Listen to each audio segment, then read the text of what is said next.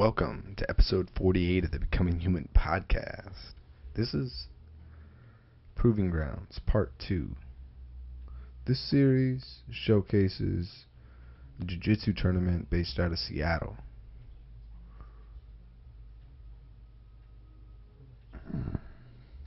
Welcome to episode 48 of the Becoming Human podcast, and I'm your host, Will Nelson.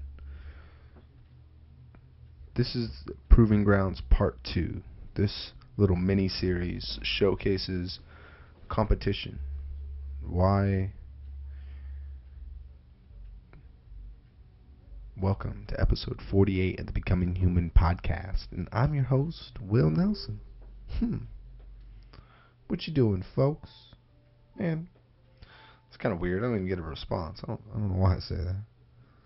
But I at least hope everything's going well with y'all. Spring's coming up on us pretty quickly. I mean, here in the Pacific Northwest, I'm stoked for it. It's just been a little bit overcasty for a long ass time. I didn't think it would affect me. I try to see the positives of all climates, so I can maximize my happiness, but it's hard. I still love it when it's sunny out.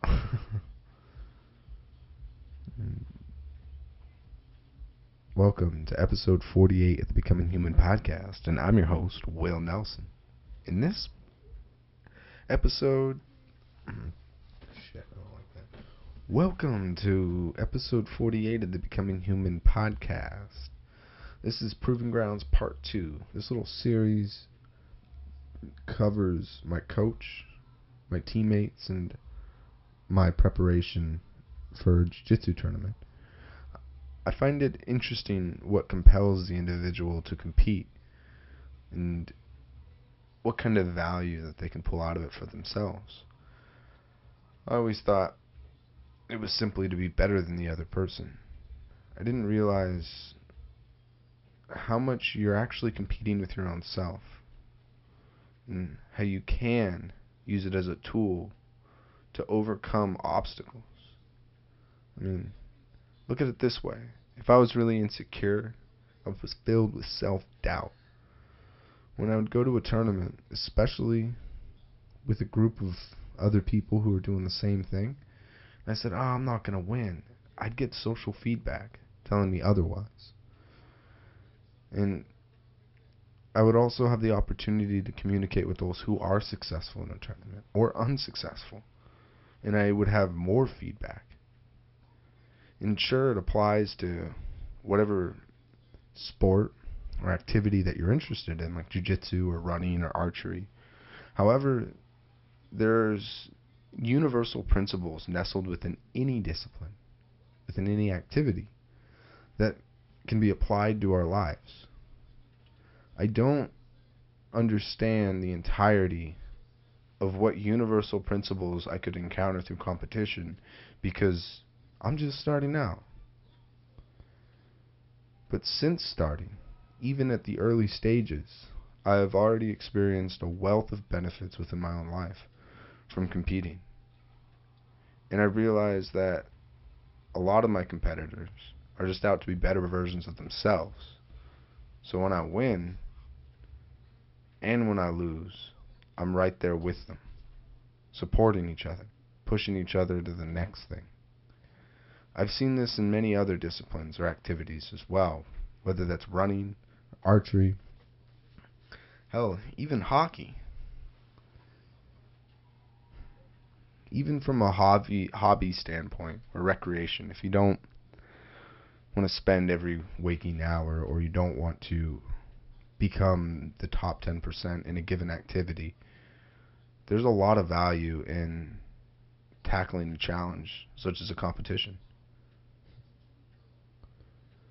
I've experienced a lot of camaraderie in all of this. I mean, I never grew up, going with a football team to go compete. So having this experience, preparing with my teammates, and from adults to even kids and my coach, it's a really rewarding experience, and it's filled with a lot of surprises. Hell, I've surprised myself at almost every twist and turn. So I'm using these episodes to This one specifically to showcase how my teammates and I prepare for the tournament and what lessons that we've learned that are applicable to ourselves within jiu-jitsu and within our daily lives. If you guys like the show, please rate, review on iTunes, Google Play, Stitcher, anywhere that you find this stuff. You can even drop a comment on the website. That's becominghumanpodcast.com.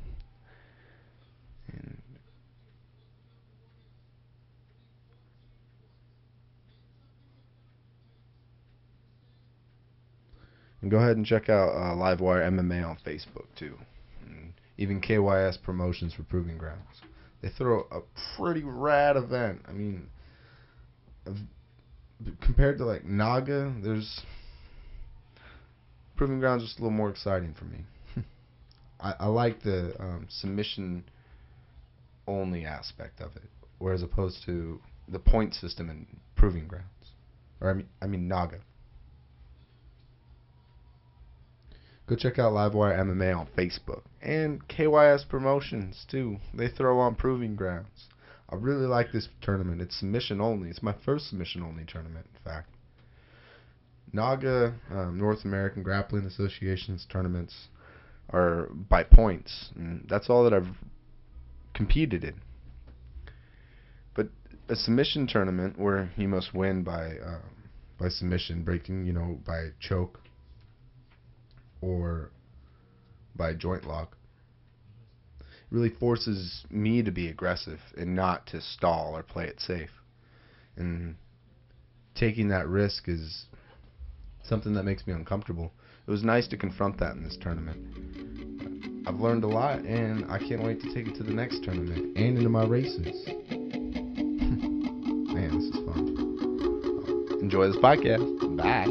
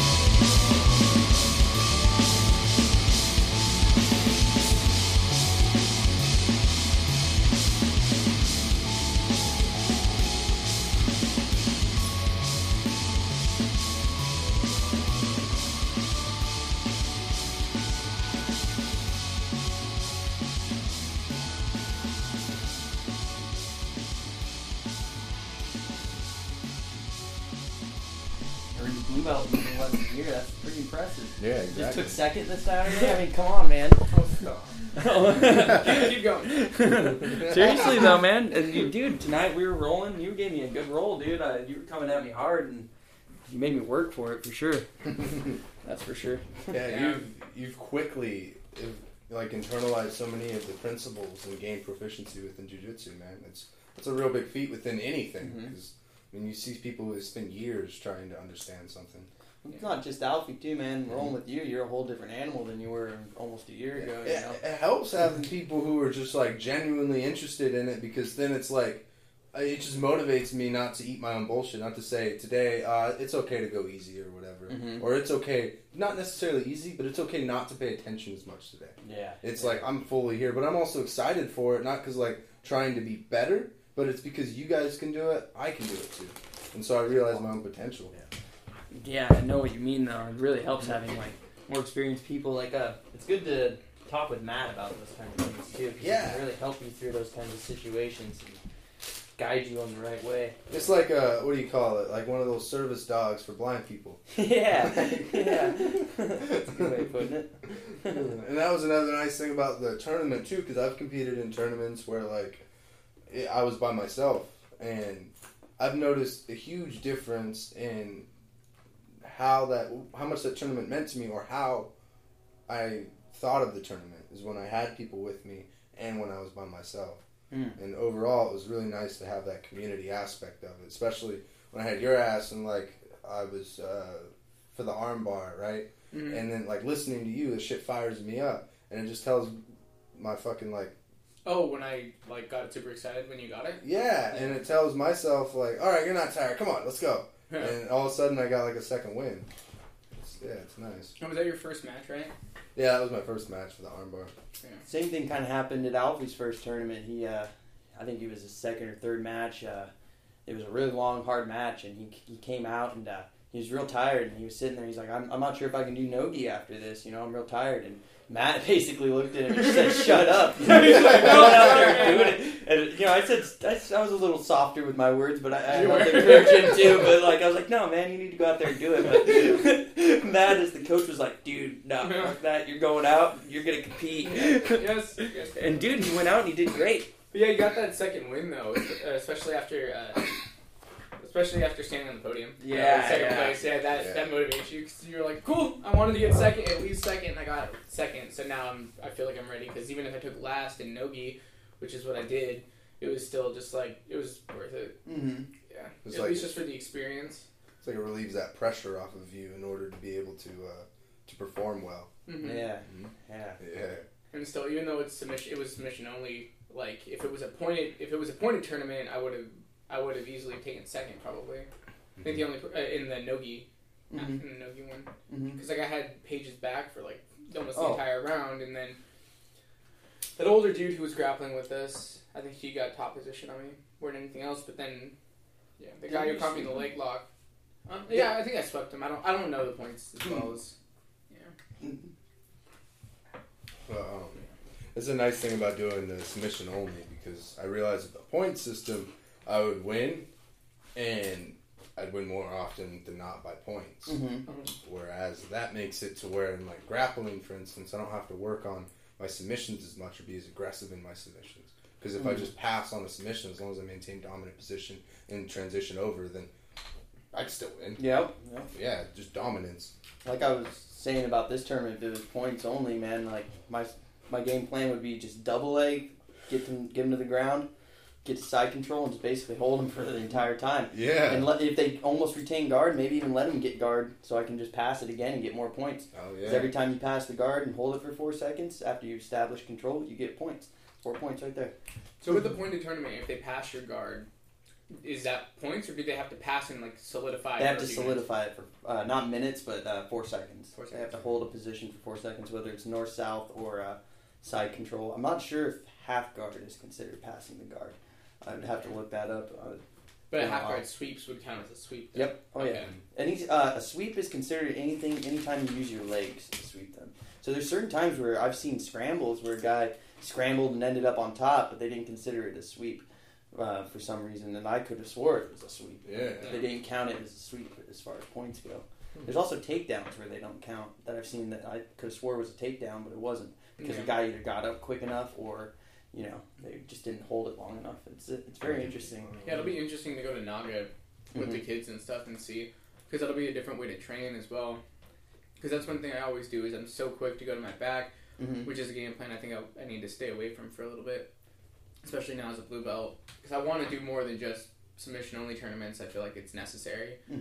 But yeah, like bailing to my back and bailing to guard or half guard or open guard isn't going to be the solution to all the issues. Yeah. I mean, I can sweep for days. In this tournament, my first match, I hit 3 sweeps and 2 points each. Yeah. I got my guard passed only. I watched the video that Trevor took, and he passed my guard and he held it for less than 2 seconds. That's all he could hold it. Yeah, down that's all he passed. He passed, got the side control, and I got my half guard back immediately. But still, that's not the best strategy. Your sweeps looked freaking awesome from half guard, though. Like, honestly, they looked better than I felt like I could probably do them in a live roll against someone. I was pretty jealous of the way you were controlling their legs with the lockdown and getting on your side and then elevate them. I was surprised at how easy it was to sweep. Like, maybe he's just not used to going against or competing against somebody who has a half guard game because his weight was completely off. Like, all you guys are used to it, so you know where to base out and where to whatever. But like, I felt like as soon as I got on my hip, he just gave me this. It almost felt like he rolled himself over. And that's what a good sweep feels like, though, And they were beautiful. If I showed you like a video from your first tournament and what you were doing from your half guard, and a video of what you were doing at the last one, it was like you were doing the first one. I was always yelling, I was yelling at you to get on your side, get your head under, don't let him get the whizzer or anything like that.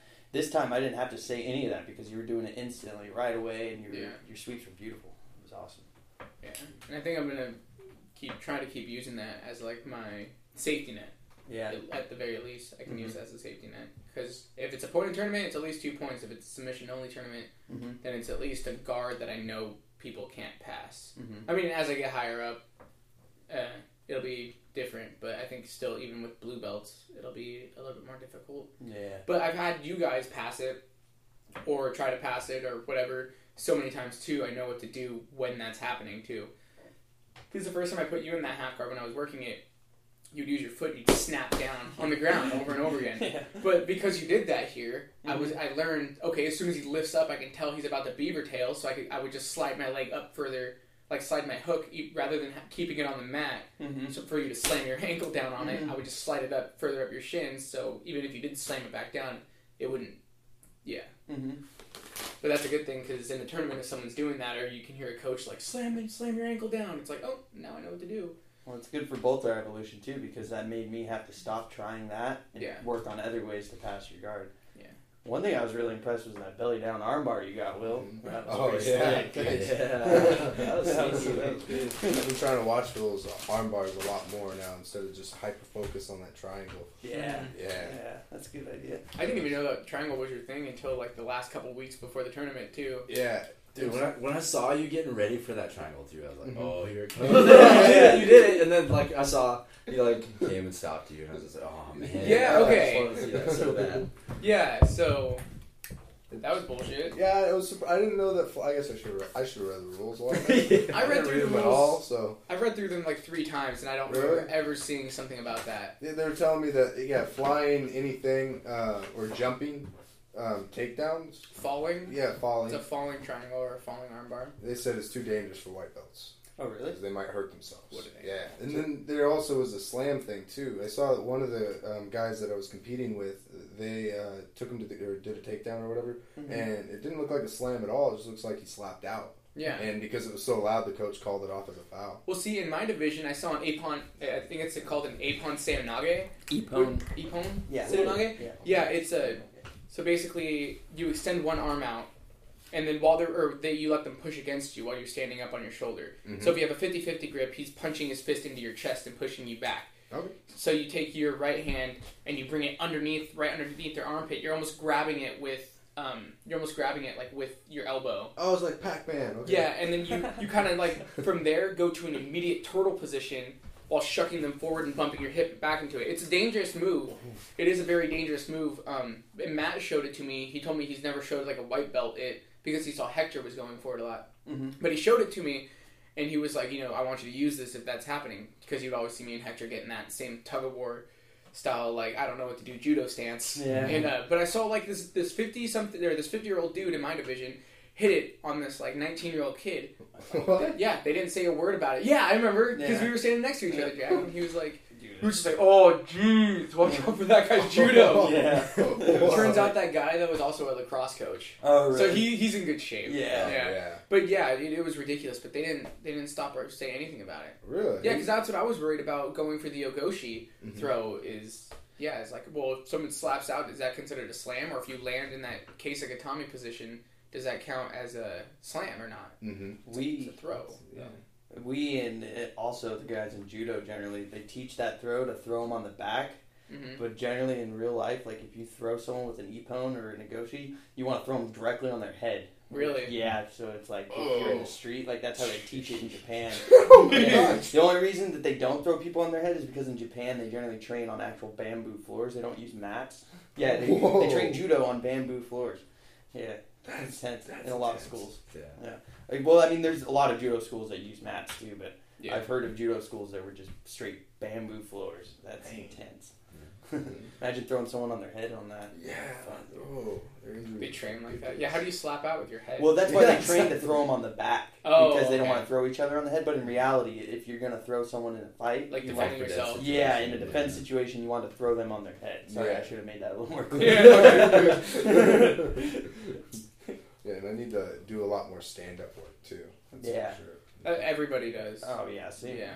So, what is considered a slam then? Like maybe like say you have your guard on someone Yeah. really tight, and they lift you up, they stand up all the way, and then they just throw their body weight onto you. Like a power bomb. okay. Or you have their back and you Mhm. seatbelting them, and they stand all the way up. I had a guy do that to me one time. Actually, he stood all the way up, jumped back, and slammed me. Holy crap! So like a Yeah. wrestler slam. Yeah, kind of and he thing. was bigger than Trevor, and Jeez. probably just about as strong. He Ooh. puts up scaffolding for a living and stuff for boats and like on the sides of boats so they can work on giant boats and stuff. Anyway, but yeah, the dude freaking. I had a backpack on him, and I'm way smaller than him, and he didn't like to tap, so he just stood all the way up and slammed me. And I held on as tight as I could. And it was the one time I ever got mad rolling, and so I held on until we rolled, and then I sprawled him out and flat on his stomach, cupped over his chin, and choked him as hard as I could, because it was like, man, that was really dirty. Like, why would you do that? Yeah, exactly. You're trying to hurt me. Especially having all that 160 pounds. size. Yeah, he was easily 220. Easily. Yeah.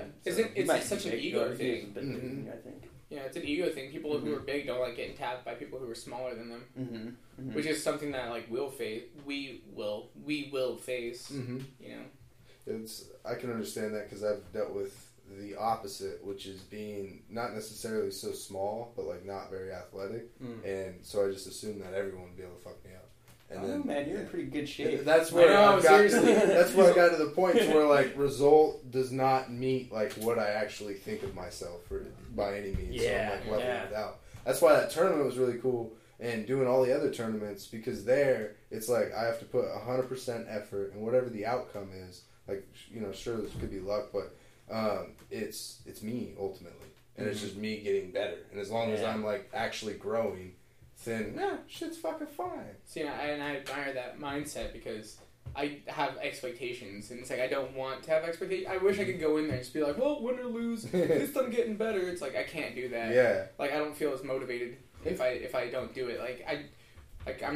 I'm of that competitive mindset so much. Like even at work, like when I'm getting busy, like I get like excited because I'm like on the line. If I get like a bunch of tickets, I get like stoked because I'm like, sweet, I'm gonna do so fucking good. I'm gonna get everybody keep ticket times under this amount of time and all that stuff. But like that's what makes me feel good is like that competition aspect of it. Mm-hmm. So if I didn't place in this tournament, I was gonna be super, super upset. And like I think that's what pissed me off is, tied the first match, second match I lost. I'm like, crap, okay. And I was watching other people go. I was like, that dude has 6 points. That dude has 6 points. That guy, if he wins this match, or if he stalemates this match, he has 2 points. I'm literally in last place. Mm-hmm. So it was like, I have to win the next 2 matches, or I will not place.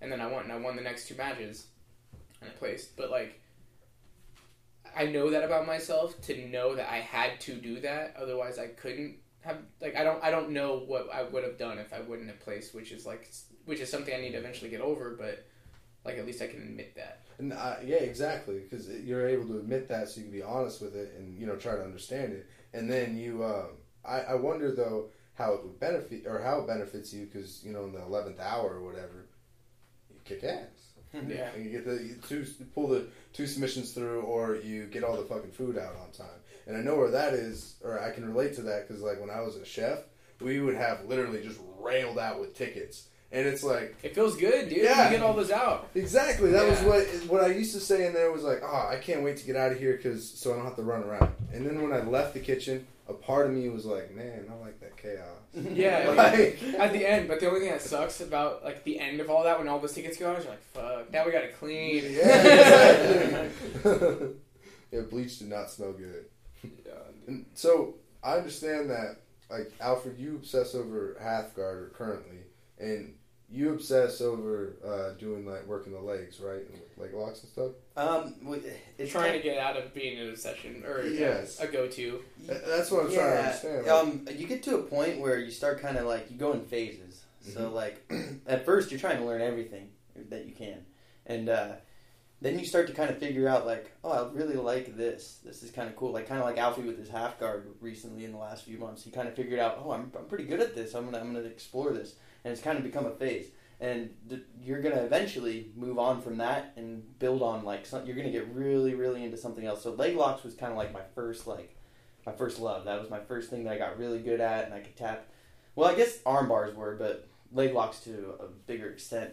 And then I got really into top game and holding pressure. And that's kind of what I'm into right now is really trying to hold pressure and just be on top. And not necessarily pressure, but, like, make it to where when I'm, like, I want to be unsweepable. That's what I really want to get to a point where like it's really hard to sweep me. If I don't want to let you sweep me, I don't want to be like I want to be unsweepable. But it's going to take a long time to get to that point. But that's kind of my goal at the moment. And when you say unsweepable, like some people would be like super tense, super energetic, but you mean like relaxed, very holding your center of gravity. Right? Very relaxed, and I don't mean unsweepable. There's always going to be people that can sweep you and stuff. But what I mean is like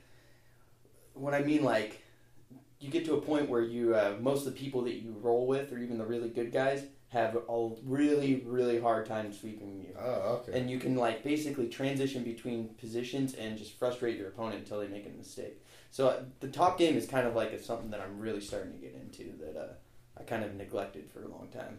I'm really good off my back, so that's kind of something I always kind of it's your gravitate. comfort zone. Yeah, it's my comfort zone, and I kind of gravitate to it all the time. Mm-hmm. I pull guard a little too much, so I've been trying to work on the top game a little bit more. Yeah. You see, that's like Jack told me. He's like, "Oh, cool. Now that you're good at half guard or whatever, you should start working on open guard." So I've been doing that so much, and nobody can. I hate saying nobody, but like usually it's really hard for people to pass my guard. I can count on like one hand the amount of times it gets passed by people with my same like skill level. Like, I mean, Jack can pass it and Matt can pass it and stuff. I'll come home and Trevor and I will be like, yeah, sweet, so we did pretty good today. Sweet, like, oh, cool, I got this submission on this person. Or like, yeah, dude, my guard got passed only twice today. So like with that open guard and being able to transition, even if they pass, getting your guard back immediately. So I was working on that, and I realized a lot with those guard retention tools, like you're cutting angles constantly, so you'll find those arm bars and those omoplatas, especially, like straight arm locks are always there too. They're just harder to finish. But yeah, I have no idea. Matt really messed with my head today when we were rolling. he was whispering to me, like, part of it was him just talking smack, but like part of it was him being serious. He's like, throw all that De La Riva out, throw everything else out. Like, it's time for you to focus back on the basics. Like, he's like, you need to just go to normal guard. Like, go to this, go to that. He's like, yeah. He's like, go back to the basics. He's like, well, your transitions are better as a 4-stripe white belt. I was just like, oh god. I thought I was doing really well too. I thought I had position on him, but it was all off my back. So I think top pressure, top control will have to be something I focus a lot on from now on. I don't know. I'm all messed up. I'm like second guessing myself. So when you got your blue belt, do you put yourself in like a different container of expectation? Does that make sense? Yeah. Well, like I was talking to Jack. I was like, I can't wait to roll tonight because this dyed piece of cotton now means that I'm so much better than I was 4 days ago. So now that this is blue instead of white, I should be this much better than I was less than a week ago. I noticed you're trying to get that tighter grip today. Yeah. I don't know. I was like, I need to steer away from that cross lapel grip though now. Why? Because I've been doing it so much, it's like time to move on to the next thing. Just like what he was saying about Phases. exactly. Yeah. You're trying to work out of it. Is that hard? Is that a hard thing to do when you've realized that I need to go on to the next thing? Very 'Cause hard. what is it, like breaking your comfort zone or something else? It's more so like you think you're onto something that's like, oh yeah, this is like, you think you're training the right way because you're tapping everyone out and you're doing really well. You're tapping out higher belts with like these techniques that they don't even know. But then they start to defend them, and then you start to realize like, man, there's so much more to jiu-jitsu than just what I'm doing right now. And like, I don't know, the more you do a technique on someone, they learn how to defend it. Yeah. So like, just because you have a lot of success doing a technique or a series of techniques over and over for a period of time, your training partners are going to get better, and they're going to figure out how to defend those things, and eventually your techniques aren't going to work as well. So if you just get so stuck on one thing or one aspect of jiu-jitsu, you're going to get stale, and your other training partners are going to get better. The people you compete with are going to get better. So you got to realize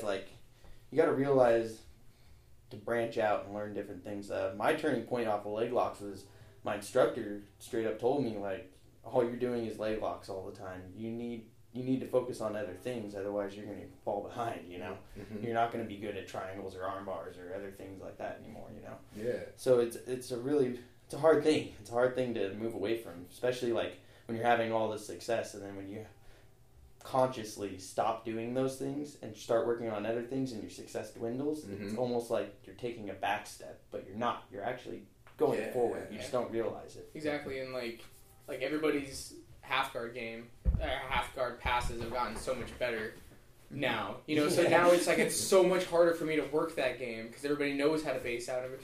Which, like, you're welcome, but like at the same time, it's like, fuck, dude. But then it makes it, but it's like it's good at the same point. It's like you just have to remember to be able to go back and to use that, because like that's what happened. Is my the half guard game got so overdone that I had to go to open guard, and now I can shoot for half guard, but I have open guard as a bailout or vice versa. But like, yeah, so now I can go to that, but use it strategically and use it like in a quick transition rather than going there, holding it, and working that entire transition. I can just shoot for it quick, get that sweep, and if it misses, then I can go back out to it. Because like in the tournament, I was doing almost what's called knee shield. So you have that half guard position, but you have your knee across their chest or their belly, and your other leg is tucked in that kind of half guard position, so it's behind their knee. So it's like, so right there, I have that open guard if I want to pull my bottom leg out and put it on their hip, or I have that half guard if I just want to settle the rest of the way in. You were doing a little bit of knee shielding to me tonight, and it makes your guard a lot harder to pass. That was a phase of mine for probably 2 or 3 months, was knee shield. Yeah, and that's Daniel, dude. Yeah. He's the one who showed me, like, Long really legs like that, yeah. Yeah. That's something I like to utilize. I've got a pretty sweet leg lock, Kimura, and back taking series from there that I'll show you. Right on. It's pretty slick. Yeah, that does sound rad. Yeah. The one thing, too, I noticed is it's a lot harder to, in a tournament, for me at least, it's a lot harder to joint lock people, because those are literally, like, people can hold on and not tap. They can, like, muscle it or whatever, just bite their tongue and not tap to it until it breaks. Mm-hmm. So, like, today I got, Sean put me in an ankle lock, and I just, like, he had it pretty solid, but I just didn't tap to it, because I was like, I'm not going to tap.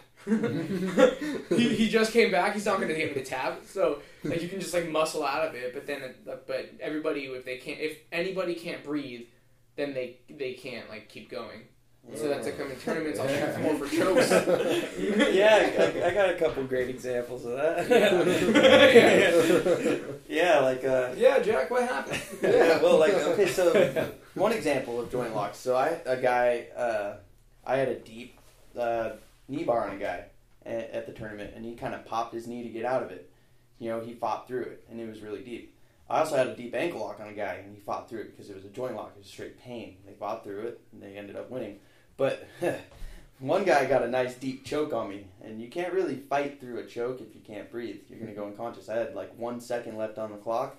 He jumped on a choke. Matt was saying, you got 4 seconds. And I was like, I can fight out of this. And I guess I went unconscious with like 1 second left on the clock or something, and woke up looking at the referee in the ceiling. Yeah, It was pretty intense. I thought I saw you still moving, and then the ref runs up and lifts up your legs, and I'm like, fuck, did he go out? And it was like, or not everybody, but a couple people were like, oh, he went out. And then, yeah, there was a lot of injuries there, too. Oh, wow. Yeah, a dude got, like, I think he got his arm broken because he left in a sling. Mhm. I've seen people get their shoulders dislocated. They don't need slings usually, but, yeah, and I think one person in your division, in Will's division, got choked unconscious as well. Oh, wow. Wow. Yeah. Yeah. You know, it happens, and I told myself, you know, if that choke would have happened in the middle of the match, I would have tapped. It was deep, and he caught me off guard. It was kind of like I heard the one of the coaches say 10 seconds, and so I was pretty tired at that point, so I kind of let off the gas, and he just came at me like a bat out of hell at that last 10 seconds, and then you know, it happens. Exactly. I'll get plenty of chances to compete against him again, so we'll see what happens.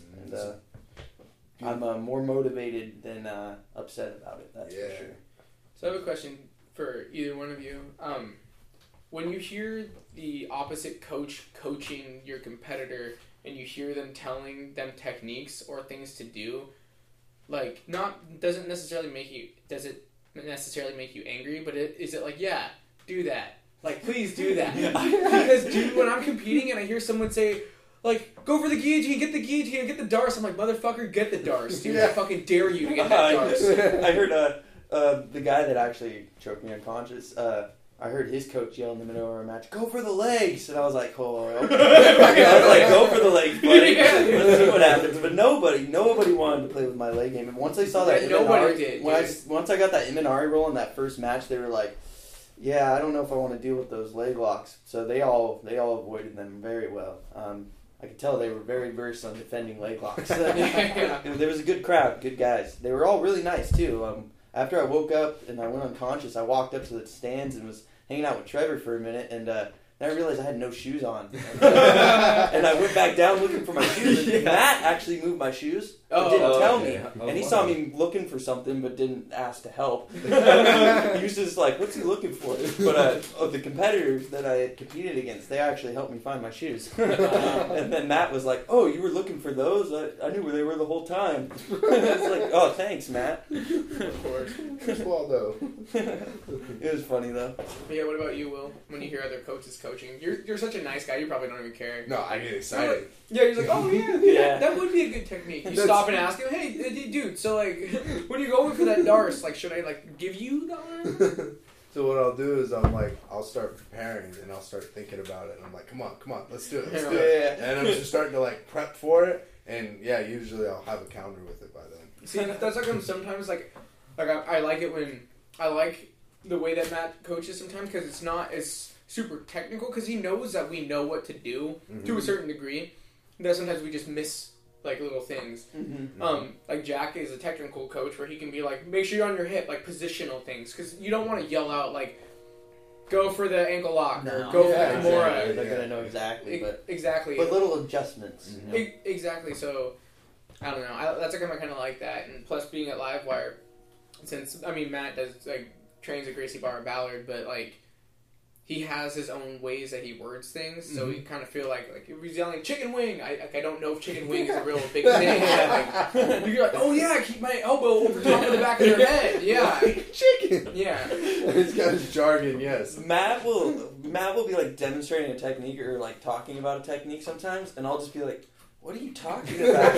And then he'll show me. I'll be like, oh, I've done that a million times. But his wording is way different than like what I've heard before, which is completely fine. You know, he's a very technical grappler and he's a good teacher. It's just funny some of the words that he's come up with for positioning.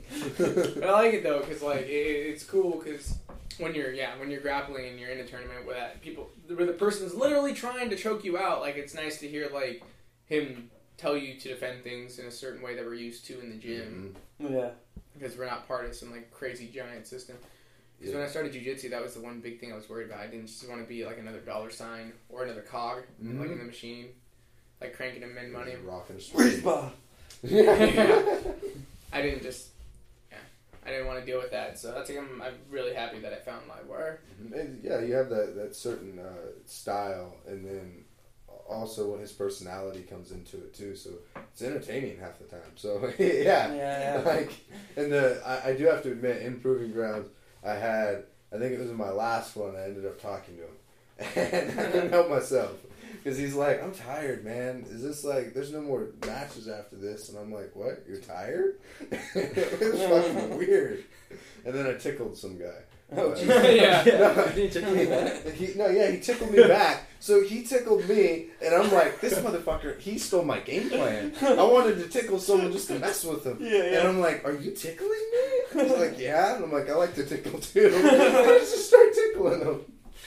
Oh, Yeah, I know. For a minute. I could tell Matt was getting a little frustrated because you were talking to one of the guys, Mm-hmm. and he was like, "You can be friends after the match." Yeah, that Oh, was the yeah. last guy. He was telling me because he's like, I'm tired, He's man. like 2 more matches or something like that. Yeah, it was a Kelly guy, Kelly Crabtree, and yeah, he's just like, I'm really tired. I'm like, oh, what? Yeah. I don't want to do 2 more matches. She's like, neither do I. He just started laughing. Like, he's laughing. His chin's probably up. Choke him. Mm-hmm. Yeah, So that was your second tournament, Will? that was my third tournament. Oh, nice. Yeah, so I did Naga, and then the other one was just a smoker out of AKA. Nice. And, yeah, I did better in Naga, but then that was points. AKA, it was just like grappling in the gym. Yeah, I know what it. And yeah, one of the guys, he's he's like 6 foot, but he was lanky as hell. Oh, it was a lot of fun. Was though. he a blue belt?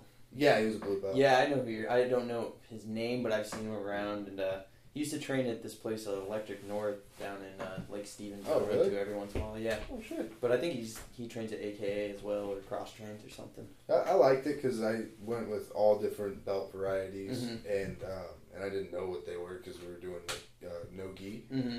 and having all the different weight classes and stuff like that. It was a lot of fun to I don't know, try to figure it out because they're going literally 100%. Holy Mhm. crap! There. Yeah. So it was like, okay. That was my first tournament, so Mhm. it was a little interesting. One, oh, sorry. keep No, going. you're fine. Go ahead. I was just gonna say one thing I like about competing at the purple belt level is man, back in the old days, like a blue belt and white, it was like go so hard and so fast, but like man, the pace that we were putting on at purple belt was a lot more chill. It was a lot more technical. It seemed like. So See, I that's really what I liked like. that. It was I was worried about getting way too tired, and I definitely got tired, but it was like the pace was definitely way smoother, way better. I don't know, it was different dynamic. And that's what I would always say. I like grappling about what I always liked about grappling with you is like we had a really good match for our last match, but it wasn't like exhausting. You know what I mean? It was super super technical with some aspects of exhausting, but like my very first match against Lucas, like he just ran out there, grabbed me, pulled guard, and I'm like I just chilled, like just held him as much as I could, and then he put himself in all those crappy positions where I swept him over and over again. Mm-hmm. Like we ended up stalemating, but like not once did I ever feel nervous that I was going to get tapped out. Mm-hmm. And that's what I like is when it becomes more technical. Mm-hmm. Which being a blue belt, like I still feel like watching the blue belts Mm-hmm. compete, it was very fast paced still. And Yeah. everything. It's Yeah. gonna take some time before it all slows down, but if It's I can still slow more it down technical. myself, Mm-hmm. yeah. I think you'll do well though if you give yourself some time. Didn't you? Wasn't Matt saying something about you getting your blue belt soon? Yeah, he said that throughout like the month they get random testing or something like that for the blue belt. And Sweet. Alfred brought up maybe trying to put it for the tournament. They do have one for Naga, but Yeah, at least one of the considering tournaments. it. When is Naga? I have no idea when Naga is, but I know the next Proving Grounds is June 2nd, I'm making it which up. is like 3 months or so. But April maybe? Oh yeah. Yeah, maybe. I don't know. Trevor, are you gonna be doing the what is it, Livewire Invitational or what's he calling it? Yeah. What's he calling it? Yeah. I don't know. I think It's Nogi. It is going to be Nogi. Oh, Him I'm and not I sure. talked I haven't about trained Nogi at all. Oh, Yeah, okay. But my thing is, if I do Proving Grounds, I could Mhm. probably go down to the 181 weight, Mm-hmm. and that gives me time to lose that weight. So I'm almost thinking if I did do this Nogi tournament, I could essentially go in. I'm trying to like not rely on strength, Yeah. so I'm trying to learn that defensive game as if I do Mhm. get that aggressor. Mm-hmm. And it's like if I did the no-gi and went in with that mindset, I think of like, I'm going to let this guy push me around. Yeah. I might lose. Yeah. I don't really care though, because I just want to learn what they're going to do. Yeah. To kind of like understand how they're going to be thinking and like how they operate throughout that. Whatever. Basically, go from then, start like losing weight and cutting down and being more like really training the actual intensity. At that point afterwards. So almost work on technique for a while, like you were saying, like you were mentioning, kind of work on technique for a while, do that no-gi, that open-minded perspective, and then start to just like go back to lifting a little bit and just get back some of that explosive strength and figure out how to use it when I need it. So plus go you in can with feel the those tournament nerves. Yeah, exactly. Yeah, and bring back that intensity in the last month of training. You know, just get so that kill switch. Have that mind for the technique when I need it, and then use that strength to really solidify it. That's kind of what I'm thinking anyway. But I haven't been doing this nearly as long as any of you, so this is just kind of how I view it. That's why I'm curious with you. Actually, I want to pick your brain because you just said this last time there was almost like a different tactic to it for you, right? You approached it in a different way. A way different way. Yeah, and I remember when we were driving down initially, Alf, he was, despite saying he was super confident, he was focused on like the placement. I noticed he was like, "Oh man, I gotta do good. I want to do good. Yeah, blah blah blah. There's a lot riding on this. Like I have a feeling I got a blue belt on the way. Blah blah. You know, he was thinking about this stuff. For you, you even told him, you're like, "Yeah, Alf, dude, you're gonna do great. I'm probably not even gonna win any." And I was like, like that caught me off guard. But then just now you said there's a different tactic to it. And then you mentioned that this was the most fun you've had ever competing. Yeah. So I guess, and I did the worst. I placed it every tournament I've done, but that was just like that's kind of why I'm curious because I just so every tournament like Alf has gone into expectations. I expected to do well or win or kill it. You know what I mean? And I just had a feeling like going in purple belt. Not a lot of training. Like I had the injury, or I've had several injuries over the last few months. I kind of signed up last minute. I don't know. There was just a lot of things that were going through my mind. I definitely had some doubt in myself, but I knew I had a chance to win, but I just didn't feel like it was going to be my day,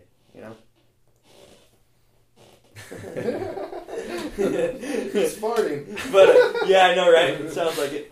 But I don't know. It was just a different mindset. I kind of went in just not taking it serious. I always took it super, super serious. And I think that could be one of the reasons why Alf had success that day and I didn't. I had maybe some self-doubt, maybe some low expectations of myself coming into a new belt class, I suppose. So what makes you automatically think it could have been something that was holding you back rather than your open mind to have more fun with this one? Because some might say it was actually more successful because you finally had the most enjoyment you've ever had. Yeah, that's true. That is very true. And to some, that might even be of more importance. And I learned a lot more from this one than I have from others.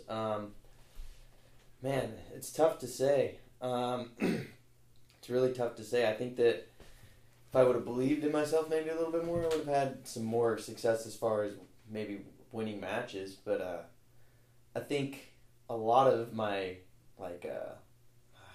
my emotional success, I guess, or like mental success as far as like learning and having fun at this tournament as opposed to others. I don't know. I think I got to have a good combination of both for the next one. I don't think I can go in being like, well, I don't think I'm going to place, but I also need to go in with the mindset that I'm like, all right, I'm going to have fun at this one. It doesn't really matter what happens, but I need to choke these fools out, You know what I mean? You want to go away knowing you actually put out your all at the same time. Yeah, exactly.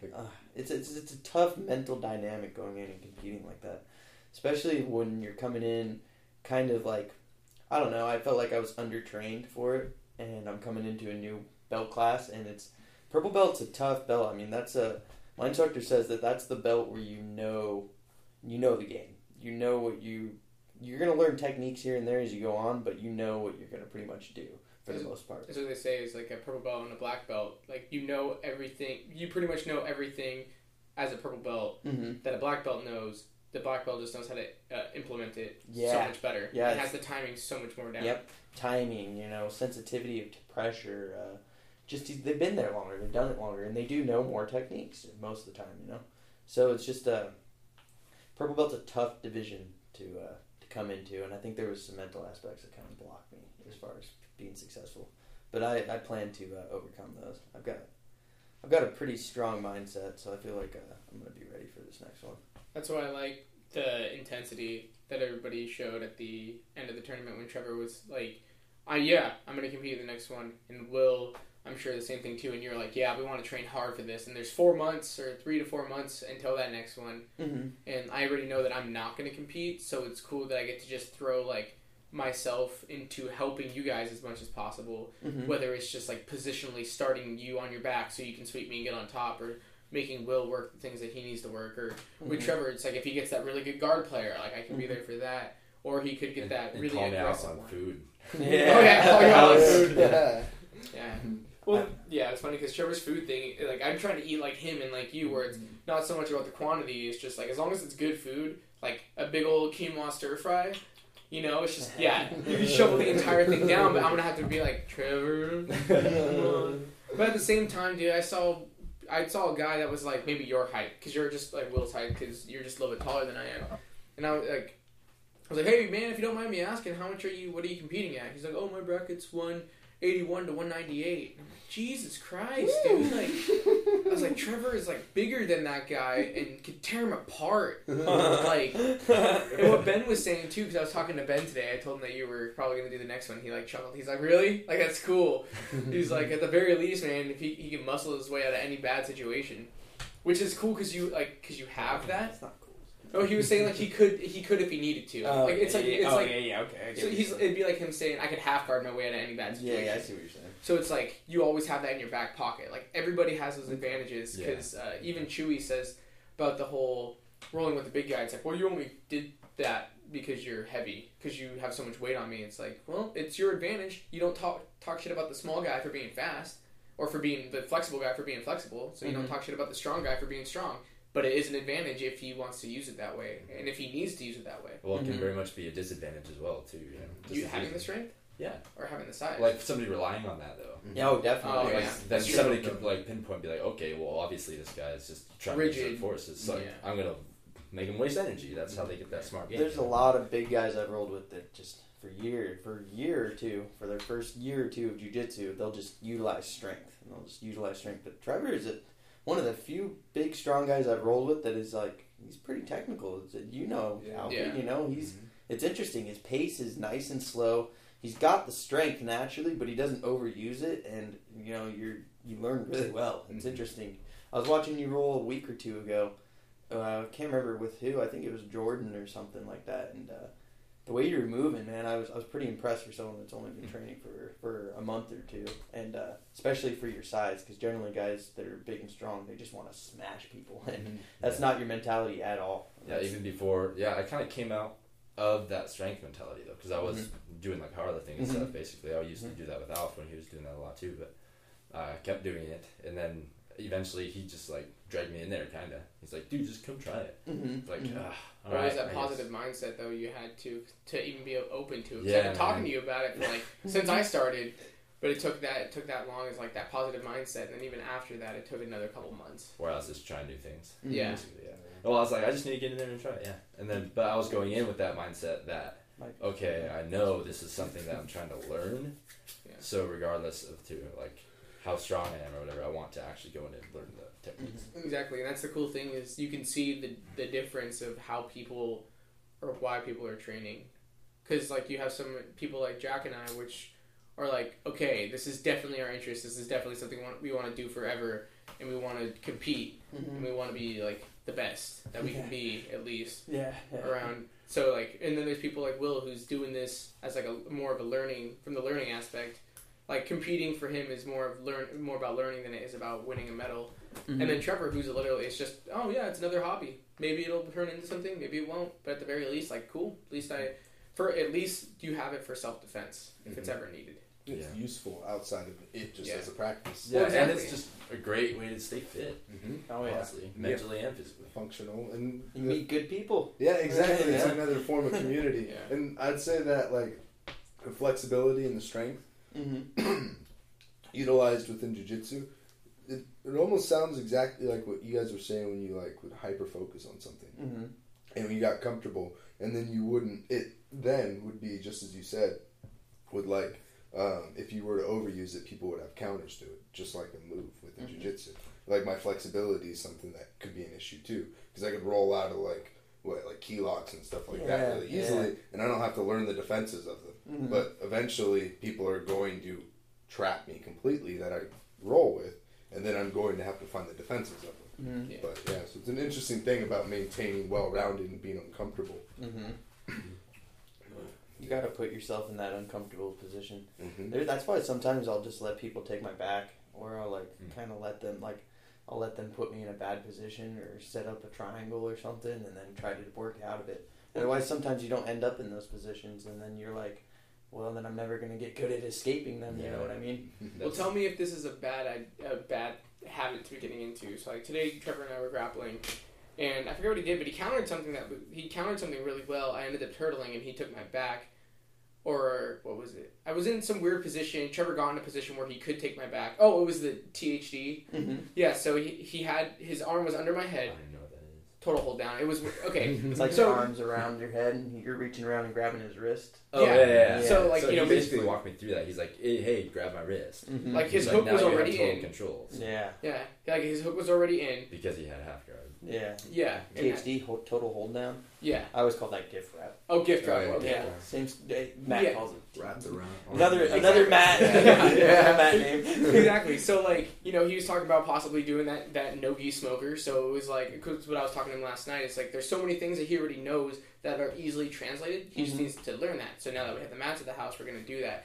But yeah, I went to half guard or something, and I turned over the wrong way. Or he rolled me, and my arm was all the way around here, and I had it there too, like waiting for him to kind of grab it, but he didn't, and he was just working more technique, and I was just like, hey, like grab that and pull my ear to the ceiling. Your hook's already in there. Take my back, and he did it, and basically he took my back, and I was like, cool. But here's the whole point of it. I got my leg out and I turned over and got top position on top of him, but like it's almost. I don't want to say impossible, but it's really, really hard for me to sweep him, and it's really, really hard for me to put him on his back to get that top position.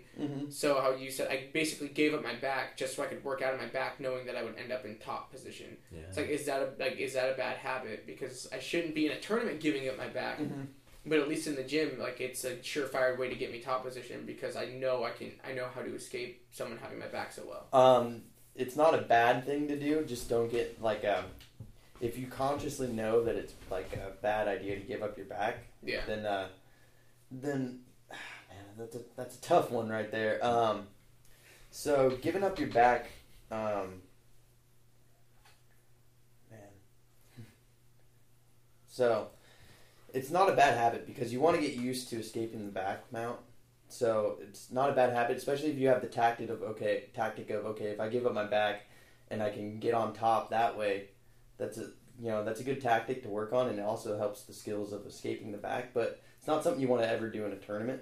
Okay. Because someone's going to be going 100%, and they might have like a really bailout. Yeah, it's more of a bailout, or it's a good way for you to practice escaping the back or getting top position when someone has your back. Yeah. So you got to look at it as like a practicing aspect. Yeah. So a strategy to get better at escapes rather than a technique. To get top position. Exactly. You got to use it more as a strategy to get better at escaping the back. As opposed to a strategy to getting on top. You get what I'm saying? Yeah. So it's it's more of a tool to learn than a tool to actually like a technique to utilize in live grappling. From my perspective, in your case, I'm a really low rank, and I don't really know what to be doing when I get your back. So if you're trying to give me your back to try to get on top of me, if I knew what I was doing, you would have easy. Yeah, it was a thought that crossed my mind too, because I was like, whoa, I ended up in top position. Off of this, that's a tough. Should I consider that? Yeah, should I consider that as a useful thing if I'm having a really hard time getting somebody should I get? Because I don't know, like you said, you were never RNC'd by when as a white belt. No, not till blue belt. That's a chip on there. I mean, that's like a badge of honor, in my opinion. Right. So he was never choked out from his back as a white belt. I got collar choked. I never got rear naked choked. Okay. So I was the only people who've ever rear naked choked me were Jack, Matan, and Matt. So it's people in my same rank. I don't it doesn't usually happen good enough at defending that. So it's like, is that a strategy? So in my mind, I'm like cocky to the point where I'm like, well, I know I can fight out of this usually. Like literally 9 times out of 10, maybe I'll just use this as a strategy to have in my back pocket. But then it's like, that's not a good strategy, maybe. The thing about that too is your training partners are going to get better. Yeah. And they're going to get better at holding the back and better at choking. So it's gonna backfire eventually. But it is a good learning tool. Like I said earlier, I'll give up position sometimes, or let someone pass my guard, or take my back, because if you're always fighting to keep them from doing those things, like lower belts and things like that, then you'll have success from keeping people from doing that. But what happens when someone does pass your guard and gets your back? Yeah. Oh, I haven't been in this position in a year. What do I do from here? So you got to put yourself in that position fairly regularly. So when that happens with someone that's really good, or in competition, or in a fight, or whatever the situation is, where it's actually a serious grappling situation or a fight, you're ready. You had someone take your back a million times. Like, I rarely legitimately get my back taken, but I let people take my back a lot of the times.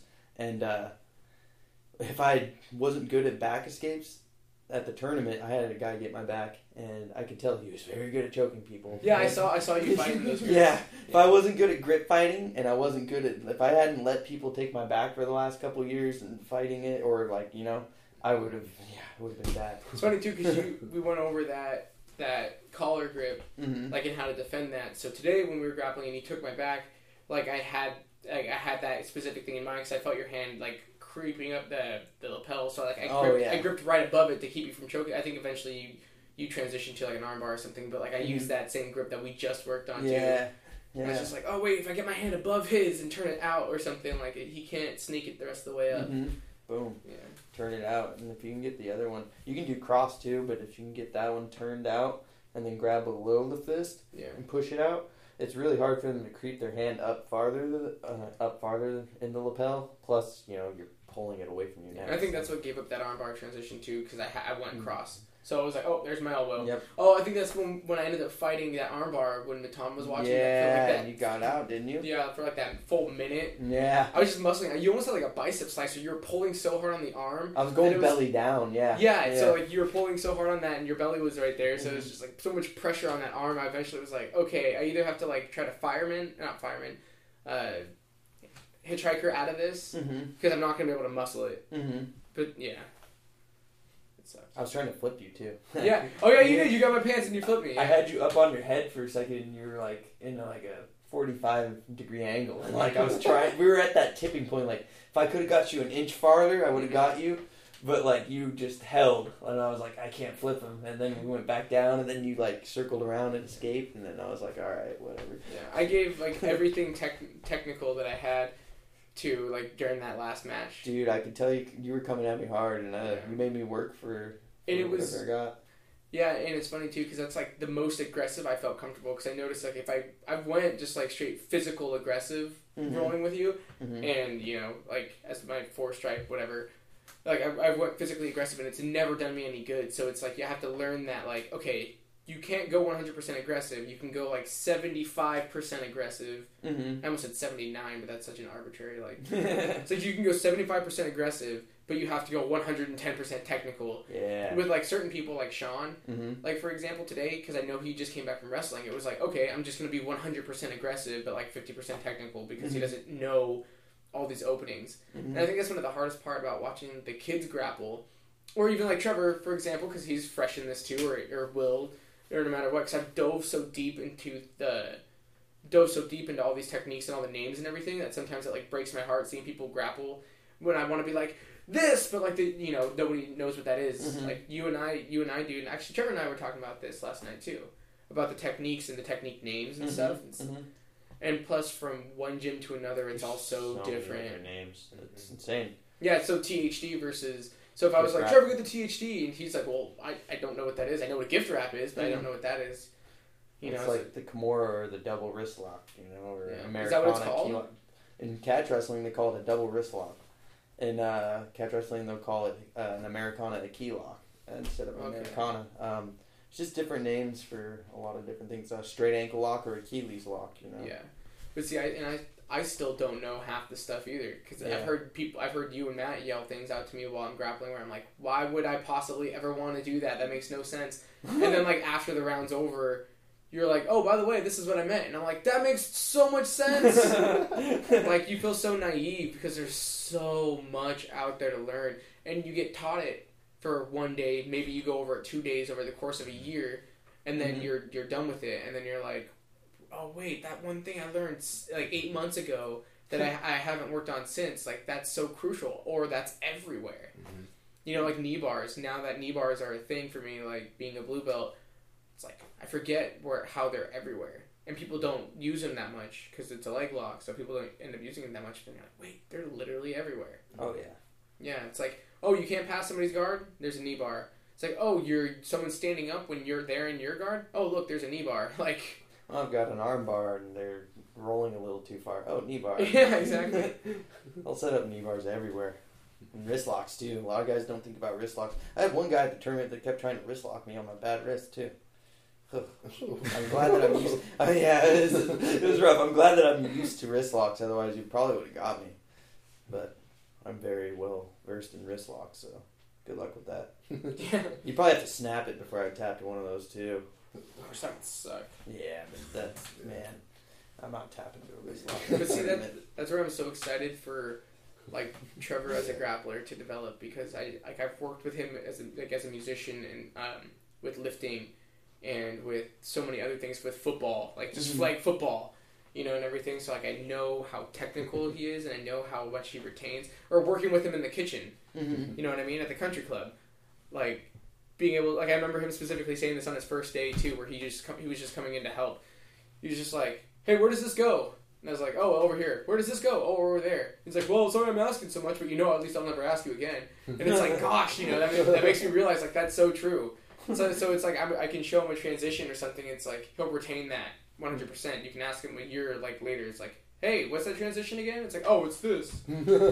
Whereas I'm just very intuitive. If I don't use it on a daily basis, or like to develop that muscle memory, like, I'll forget it.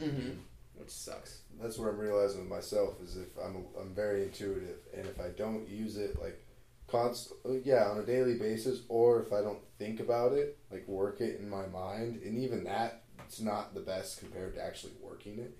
It's so hard to retain it, and like, except I'll have a weird like moment of insight where something random clicks, like when you showed me how to break the triangle by posturing up and creating the bar with a gable grip on their hips. And for some reason, it was like, that would just enter my mind randomly every day for like a week. And and like, and I was using it and I saw it. And every time I didn't have to think about it or anything. It was just right there. Whereas, and like, there's another one where, I don't know if you know this one, Alfie, it's where you go to you go from butterfly to knee bar. Like you What do elevate? you mean? Yeah. Yeah, you elevate. You elevate and then you rotate completely around. Mm-hmm. Oh, yeah. And that's one that just it clicked with me from there on out. And but I have to do, like, I noticed teaching with you has been really helpful, because I imagine, like, you know, talking to kids about it and stuff like that, you think about it more often. Well, when one teaches, two learn. So Yeah. that's important. But Sorry, guys. Important. No worries. and have you found anything that was effective for learning things quickly, or is that just something you've always been good at? You sound like an old lady. I guess, yeah, when I think about it, I've been pretty good at just learning things quickly, grasping the concept initially and locking it in. One thing that really helped me was when I started writing this stuff down, kind of. Because then, like, if you go and read it again later, you can literally, like, not literally, but you can almost put yourself back in that scenario. And you can recall that feeling and just keep it fresh. Yeah. And then next thing you know, you're utilizing it in the gym or something, you know. And that's why I'm happy that I'm not in his division. I think that But you still have to drill, obviously. I think the way that you learn and the way you retain information is highly important for jiu-jitsu.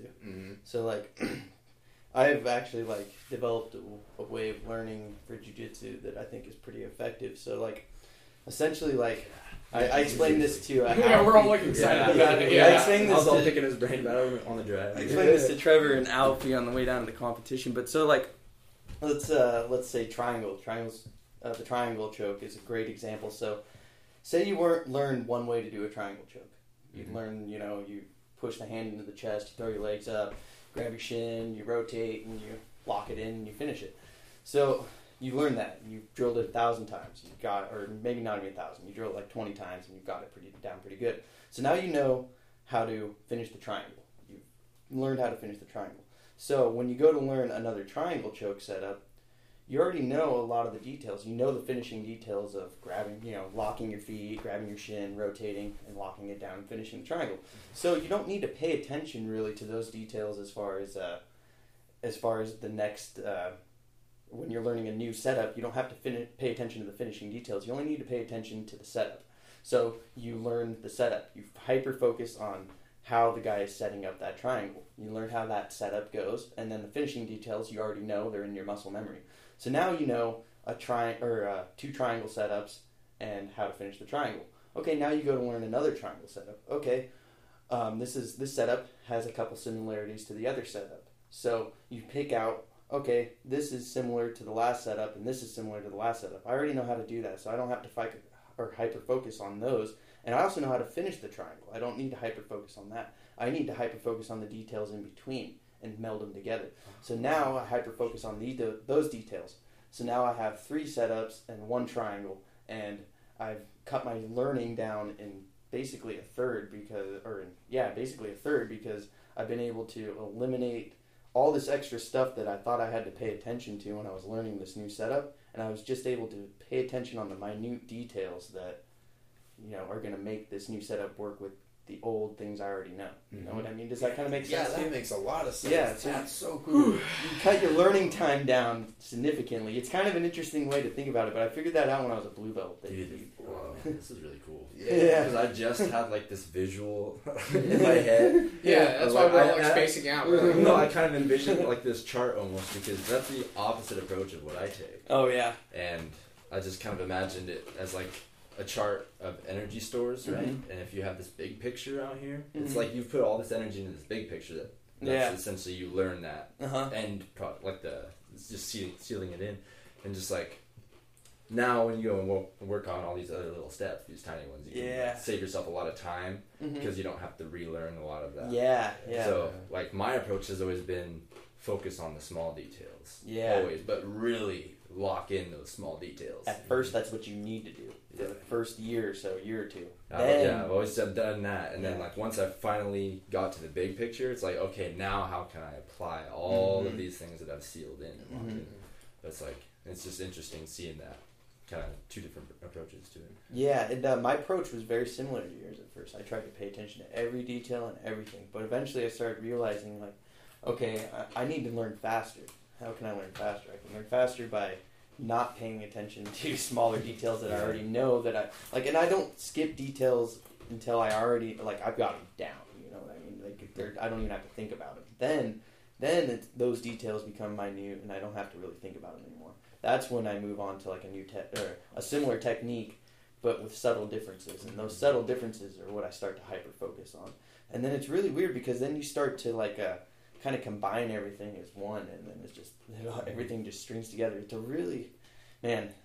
a rabbit hole, and it gets deep, especially if you start using your mind and really thinking about what you're doing and how you're learning. And that's why I was curious how you actually like operated with your thought processes with all this, because I noticed that with that approach that you took with the last one, like you even said, you didn't place well or whatever, but it was the most fun you ever had. It's just like, it's clear how knowledgeable you are with it and how you just love to learn. Oh, yeah. And you already mentioned, nobody really takes your back, but you let them, though, so you can learn those skills and all that. And it's just like... sorry. No, it's fine. And when I say nobody takes my back, I mean it happened at the tournament. But it's good that, like, with, people that don't aren't either able to get my back most of the time or, like, I don't know. It's good to give up your back and practice those skills. You need to have them in that heat of the moment, even if it doesn't happen to you naturally because you're, I don't know, I guess skilled enough or you're just naturally good at avoiding someone from taking your back. You still need to let people take your back and learn how to escape from those positions. And if you get tapped out, whatever, then you got to learn something from there, Yeah. It's hard to let go of that too, especially when you're white and even early blue belt, man, it's hard to let go of that. Alright. It's hard to let go of that, especially when you're white. Yeah, I was like, wait. I meant like a white belt. You know? I mean, if you're brown too, you know, Yeah. or especially Wow. black. Yeah. You guys knew what I meant. I know. Anyway, when you're a white belt and you're blue belt, it's kind of hard to, or like an early blue belt, it's hard to let that go. You know, it's hard to just be like, well, I'll let someone take my back, and if I get choked out, whatever. You know, it's kind of hard, like, because you're still kind of getting, you're still kind of new to it, and you're still trying to get better yourself, and you want to be the guy choking people. We'll see what's so tough too is, like, I know one thing we share is that, like, aspect of if someone's, at least to some degree, if someone's lower ranked, like, don't want to get tapped by them even more than anything else. And, like, I've always felt kind of silly about that because everybody's going to learn, everybody's going to get better. We all know this. But, you know, when Paige got me with the guillotine, I still remember exactly, like, how all these things went. When Paige got me with the guillotine and when Hector caught me with the triangle, like, Paige got me with the guillotine first and it messed me up, like, in my own head for a while. And then, like, when Hector triangled me a while later, like, I knew already what to do and how not to let it get to me, but it still got to me. So, like, it makes it even harder to let yourself get put in those situations, because, like, one thing I need to work on is triangle defenses over and over and over again. But it's going to be so tough letting somebody put me in a triangle knowing that I'm not very good at getting out of them, because, like, Will's caught me in triangles where I didn't get tapped by it, but that's because, like, literally I could barely breathe and I wasn't escaping. I never escaped it like I should have. I just, like, was lucky enough to wait until he tired himself out or got unsure of that it was locked in and moved on to the next thing. You know, where it's something I should have tapped to and I would have eventually had to tap to or go out, but it was like I just got lucky and I was able to hold on longer than, like, yeah. So it's so hard to let somebody take your back, 'cause it's like, dude, trust me, I know. But once you let go of that, your game will jump, dude. I'm telling you, it's like, that's why I'm really hard to, like, hold on to or, like, you know, really establish. I don't know, dude. When you really let go and you start letting people, like, you give a little bit and let people, you know, either, like, it's not necessarily letting them either, you know, you're still giving resistance, obviously, but it's not like you're giving 100% resistance, you know. You'll give about, like, anywhere from 20 to 60 depending on who you're rolling with, you know what I mean? Yeah, I do that a lot with the kids, or, like, I'll put the kids in kids class in uncomfortable positions to make them work out of them. You know, so, like, I don't like grapple 100% with the kids, obviously, but, like, like, I'll take their back, put them in a rear naked choke, not apply the pressure, and be like, all right, get yourself out. So, like, it's hard to let myself do that. And, like, Matt will do the same kind of thing, is he'll put me in, like, a crappy position, and then, like, he won't say, like, all right, get out, but it's like, I can tell he's not trying to finish, because if he was trying to finish, it would have been finished. Yeah. But he's putting you there and just, like, holding on so he can see if you, like, get out or not. So it's uncomfortable. That's like I really admire Matt being able to do that and being able to put himself in those positions, like, especially with a group of white belts, because, you know, for him it's really hard. I'm sure it's really hard for him to get tapped by, you know, a white belt or one of his students, which for him is a good thing, but, like, it's also not like it's not like you bested him. You just bested him in that last 5% where he underestimated, or you just did the best thing you possibly could and actually, like, did perfect. 100% true. Yeah. And a lot of people, it takes time to get that perspective too, because, like, when you first start, you think sometimes that your instructor is almost going hard on you or something, but then you kind of realize, like, oh, they're definitely stepping it back a bit, you know? Yeah. Or, yeah, exactly. Like, rolling with you, for example, like, there was a time where I thought I was, like, getting worse. Oh, really? I probably even came home, because Trevor would listen to me, like, before he even started training, he would listen to me every time I would come home, and, yeah, this happened, or yeah, this happened, or yeah, this happened, but, yeah, it's like, yeah, Jack has been treating, like, I don't know, I feel way worse than I ever have been, and then I'll go to class on Thursday, and you'll be there, and you'll be like, yeah, man, I've been stepping it up against you. I was like, oh, wait, you've been stepping it up? Like, oh, yeah, dude. Yeah, I was like, oh, that's so cool. I want you to get better, man, so, like... But then it's like, crap, now he's stepping it up. I'm jogging with ankle weights. It's a compliment, though, if you start doing a lot worse against me, it's probably a compliment, because it means that you're frustrating me a little bit, or in some area or whatever, and it means, like, okay, Alfie's getting pretty good. I gotta step it up a little bit. You know what I mean? So it's more of a compliment than anything. Yeah. So, but it takes a little while to figure that kind of stuff out, and then you start to figure out like, oh, okay, you know, this is how, you know, the levels of jiu-jitsu. You know? Yeah. You start to figure it out. Unless you're like, you roll with my instructor and he just freaking goes at like a baby pace and just makes you look like a kid. It's, oh my god. He goes so slow, he'll just move his hands at like half speed and I still can't pass his guard or anything. It's crazy. Actually, I have a question for you, Alf. You mentioned earlier that you really care about how you place, how well you do. Well, I kind of noticed, like, you were talking about those mind shifts where some days you'd come home and you'd be like, oh man, like, I didn't do so well, like, I don't know how I feel. It was almost like you didn't know how you felt about jiu-jitsu when you were down like that. But then you just get that rush again, you know, you'd feel good. Do you think you would still feel as good about it had you done horribly in your first tournament? Or do you think that would have kind of crushed your soul a little bit?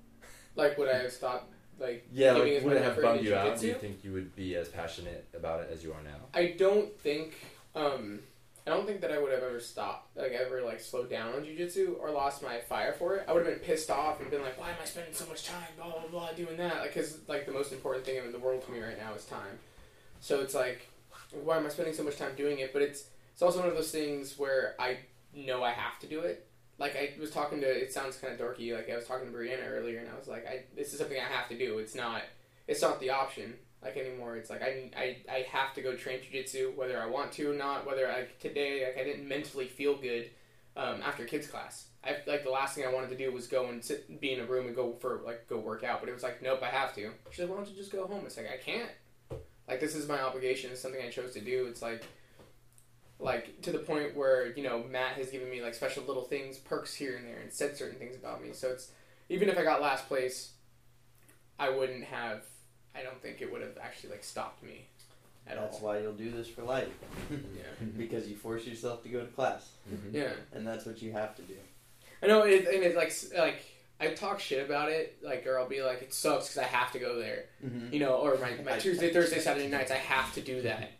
But, like, it's not, I mean, I still want to. That's why I have to. Yeah, you still choose to every time. Yeah, it's still my choice. I don't think I've ever missed, since I started jiu-jitsu, I've never missed a class because I didn't want to go. Like, every single time. Like, the times that I've missed, it's been because, like, and it's only been twice where it was like, I can only see my girlfriend for this one night this week. Like, this is the only night that we're going to be able to see each other for the entire week. So, all right, I'll take this one gi class off, but I'll make up with it for two no-gi nights, you know, or something like that. Or I'll make sure I at least go for the kids class, so at least I'm getting something in. But no, in like watching you in your first couple matches really helped me too, and seeing how, like, excited you were even after each match. Oh yeah. Where you're like, hey man, it was a good this or a good that, or man, you got, like, you just bested me. Like, that's what made me feel more comfortable. It's like, dude, if Jack, who I know was one of the most competitive people I know, can, like, go out there and, like, lose a match and be, like, happy about it, you know, and smiling and stuff, it's like, well, then I should be able to too. Like, so, like, that's where that thought process even crossed my mind, where it was like, well, freaking Jack's having a blast. Like, I guess I can lose a match and be, like, having a good time too, even though I got really mad. But so do you feel like because you saw how he reacted to it the helped. losses, that It helped a you? lot. Okay, wow. It helped a lot. Like, That's I don't good. think, regardless, I would have. Like, I don't think either way I would have stopped. But you wouldn't have that new perspective after Yeah. had you lost. Yeah, exactly. So, like, that thought was, like, literally in my mind after, especially after I got triangled and I was counting the points off in my head. I was like, if Jack can do this and have a good time being as competitive as he is, like, I can enjoy this too. I still got pissed and I was like, I want to break everybody's arm now. But So do you think if you try to explain that concept to somebody, and if they didn't have that visual and the actual tie to somebody that they knew, do you think they would still be able to have that new perspective? I don't know, because knowing me, I probably couldn't. Yeah, like, so if you say you were trying to learn from somebody who's been doing this, but you were only just Like, if studying that it? didn't happen at that tournament, Like if Jack would have Yeah, like if referred to a it different wasn't tournament. Jack, if it wasn't Yeah. Jack, or if it was just some other person, like, Yeah. do you think you would have still had that perspective? No, because or was it that actual tie with him personally? It's the tie with him personally, knowing him and knowing his personality. Because if it was just like another, like even if it was one of the black belt that were reffing, and be like, hey man, like tough loss, man, but you know in this one tournament I did this, I'd be like, fuck you, I don't know you. Yeah. You saw it with your own. Like, wow, that guy's Yeah. really happy with sucking. Like, It's like whatever, yeah, good for you, bro. Like, yeah, you probably He's stop happy competing to after be that. happy. Yeah. You could be a black belt without ever competing once, so that's what probably you did. Like, but like the fact that I saw you do that, and I saw you take it so well, and like not be like upset about it, like, and especially the fact that it's like you've been training for 3 years, you have your purple belt, you're in this competition, going against purple belts who have had their purple belts for 3 years, knowing that I've been training for. For the last tournament, knowing that I was training for under 11 months, like under a year, asking everybody, oh, how long have you been doing this? How long have you been doing this? How long? Like, there's a dude who lost every single match there, who is a 2-stripe white belt, who has been training for a year and a half, for 18 months, 2 stripes, and lost every single match. And when I went with him, he was definitely the easiest match that I grappled. How often does he train, though? Super nice guy. I don't know. I didn't get that much. There's a lot of guys that will say they've been training for longer than they have, but it's like it's consistency, or was there time off, you know? Some people don't, say how long they've actually, mat time makes a lot more difference than I started training this long ago. But I took a week off here, and I go 2 times a week. Yeah, or I can only make it once a week unless we have a tournament coming up, or, something like that.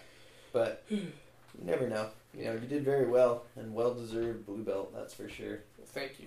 And on that note, I actually really have to take off. I have to be awake in 6 hours. I probably do too. Yeah, I gotta get up about 7:30. So. Woo! Yeah, Thank it was you a good guys, one, guys. so much. I appreciate it. It was a lot of fun.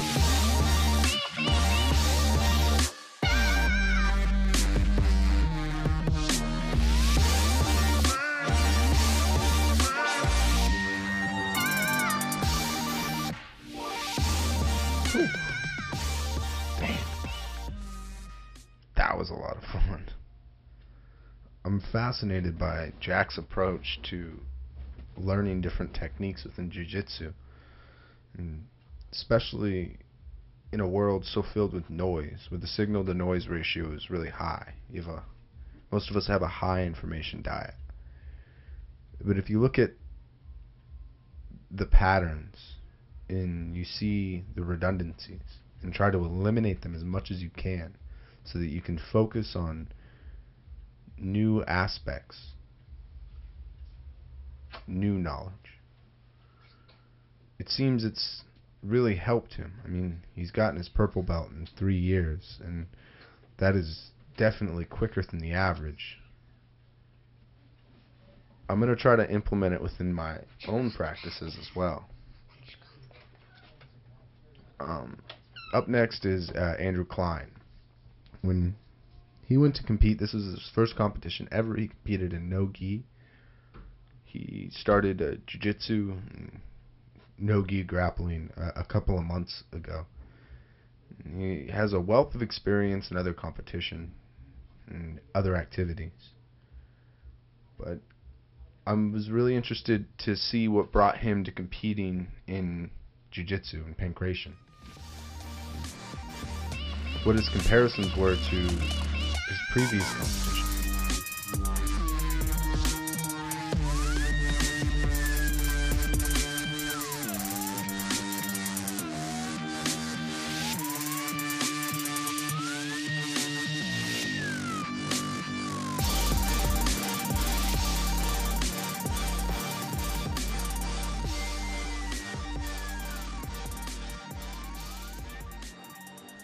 It's just black. Wow. Yeah. And it didn't stunt your growth at all. Well, I didn't start drinking coffee until I was in my probably late 20s or early 30s. Really? Yeah. Whoa. Yeah. That's crazy. I Yeah. imagine like the first sip that you took, you must have blasted off to the moon, man. Yeah. Yeah, I started drinking coffee because I was a caver. I did a lot of caving, and we would do these multi-hour caving trips, and you know, we'd be up all night and then up all day, and you know, doing that kind of thing. So I started drinking coffee doing the caving thing. Wow, Never look back. I bet that would be super helpful. Yeah. Make you feel superhuman a little bit. Yeah. So you competed in your first jiu-jitsu competition Yep. in Nogi at Proving Grounds. Yes. Have you ever done a competition before? Like, Only, well, yes, yeah, high school athletics and, running races, trail races, swimming races, stuff like that. Yeah, so I've done a lot of competitions, but... And do you enjoy like the aspect of competition, or is that something that just goes part and parcel with learning a new athletic discipline? I don't usually articulate it that way, but I do love competition, yes. I really do, yeah. I do too, and I used to think that before I got into athletics, that competition was like, I'm going to crush that guy, and I'm going to, feel better, or show him that I'm better than him. Like, I thought it was like a weird ego thing, and I realized that it's so much more, because, like, in competition, any of the weaknesses of character that you have, like procrastination or insecurities, anxieties, those things stare at you in the face at those moments the most. And if you try to avoid them, it is very obvious in your performance. Yes. And the emotional consequence to not doing as well as you've tried to do is heavy. Yeah. And it causes at least me to hold myself more accountable than I would every day. Like if I am trying to eat differently, or if I'm trying to go to bed on time, I'll be like, oh yeah, it's night, we'll go to bed a little bit later. It'll be all right. I could slip. But in a competition, no, for some reason, just going to that event, all the expectation and like thoughts that go through my head leading up to it, just makes it a lot more impactful, I suppose. Yeah, I like competition. I like it a lot.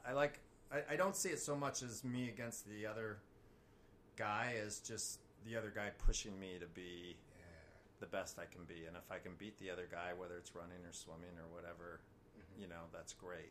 But it's more about, am I going as full throttle as I know how to go? Because in the end of the day, they're very similar to yourself, aside from some slight genetic advantages. But all their preparation and your preparation is pretty much the only difference. Yeah. Aside from that, and their knowledge. Yeah. And that's even in kickboxing, I experienced that because, like, once again, on an outsider, I'd look at like mixed martial arts and I'd say, wow, those guys hate each other. And doing it myself and competing, I've made the best friends with my competitors. Like even with Alfred, when him and I were going to compete in Proving Grounds, we were helping each other. And the whole idea is that like Alfred mentioned something that, I'm telling you my game, so you're going to be able to beat me. And then we were like, we both thought about it, and he's like, no, because every time that I let you into what I'm doing, you push me further. That's right. And absolutely, cool. Yeah. So when you were going into Proving Grounds, how did you prepare for it, mentally or physically? How did I prepare for it mentally or physically? Well, the physical part I'll answer first, I guess.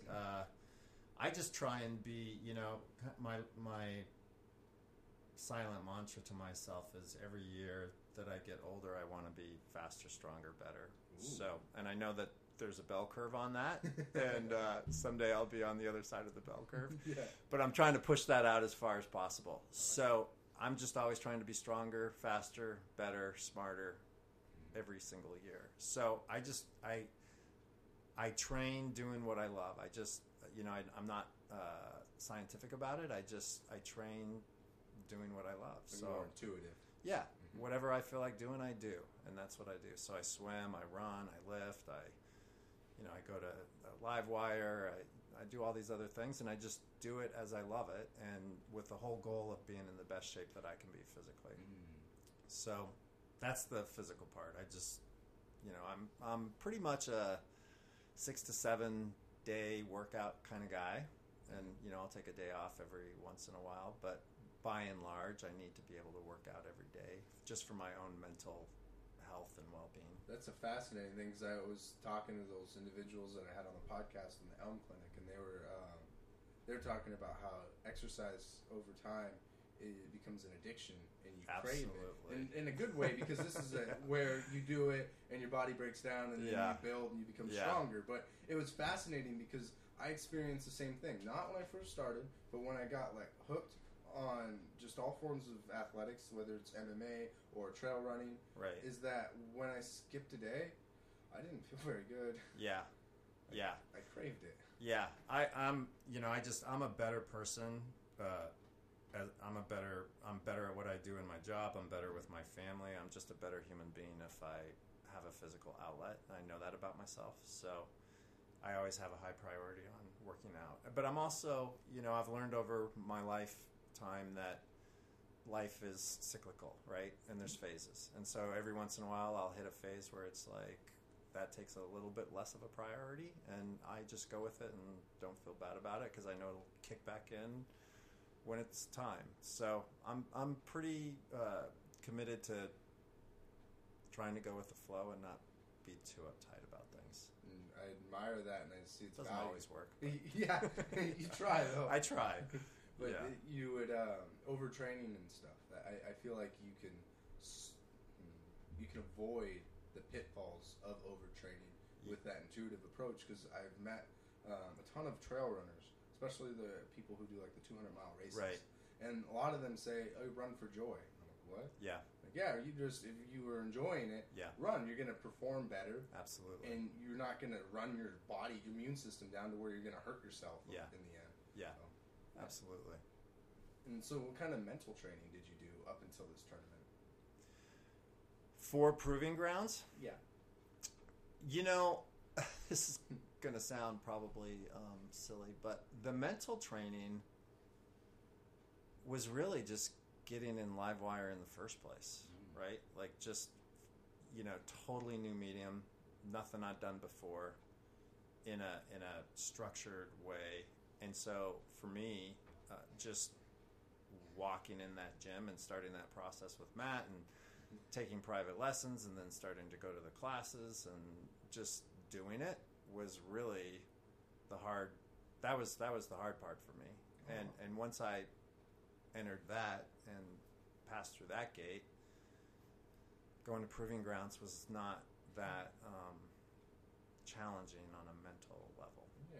Is that making sense? That does make sense. I mean, of course, you're a little nervous, and it's a competition, Yeah, and you you get got all of that performance going anxiety, yeah. on for sure. But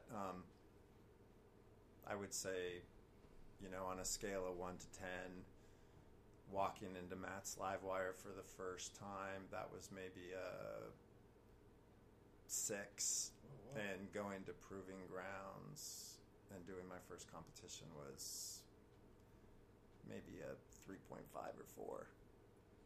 I can relate, because that's pretty much the very similar experience to what I've had.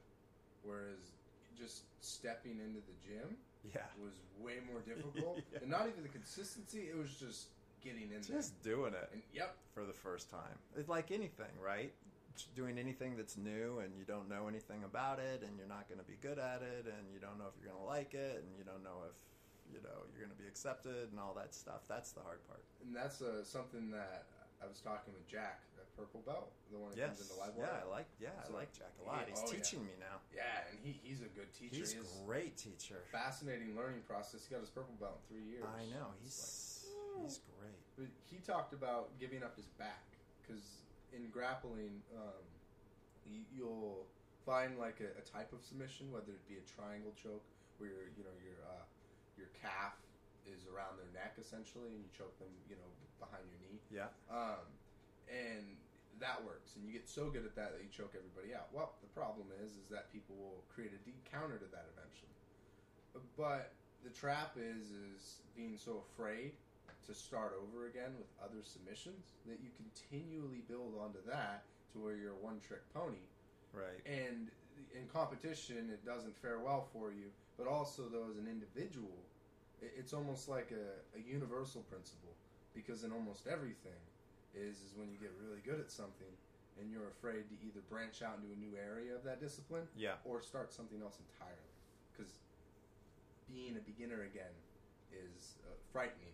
Yeah. Yeah. Yeah. It's hard Yeah, to the swallow. first steps are a little scary for sure. Mhm. Yeah. And was there a social component that with when you joined Livewire? Were you worried about like? Did you have any insecurities going into it? Oh yeah. There's all yeah. I'm so surprised because I look at you right, and I'm like, all right, this guy carries himself very well. You have an air of confidence about you, right? Like Trevor was another example. Now he's really insecure. I'm really insecure, and people will come up to me and they're like, they would say that about me, and I'm like, no, it can be bad sometimes. Yeah, it's hard. I think everybody's got their own little bundle of insecurity. At least that's been mostly my experience. So yeah, I had some insecurities around it.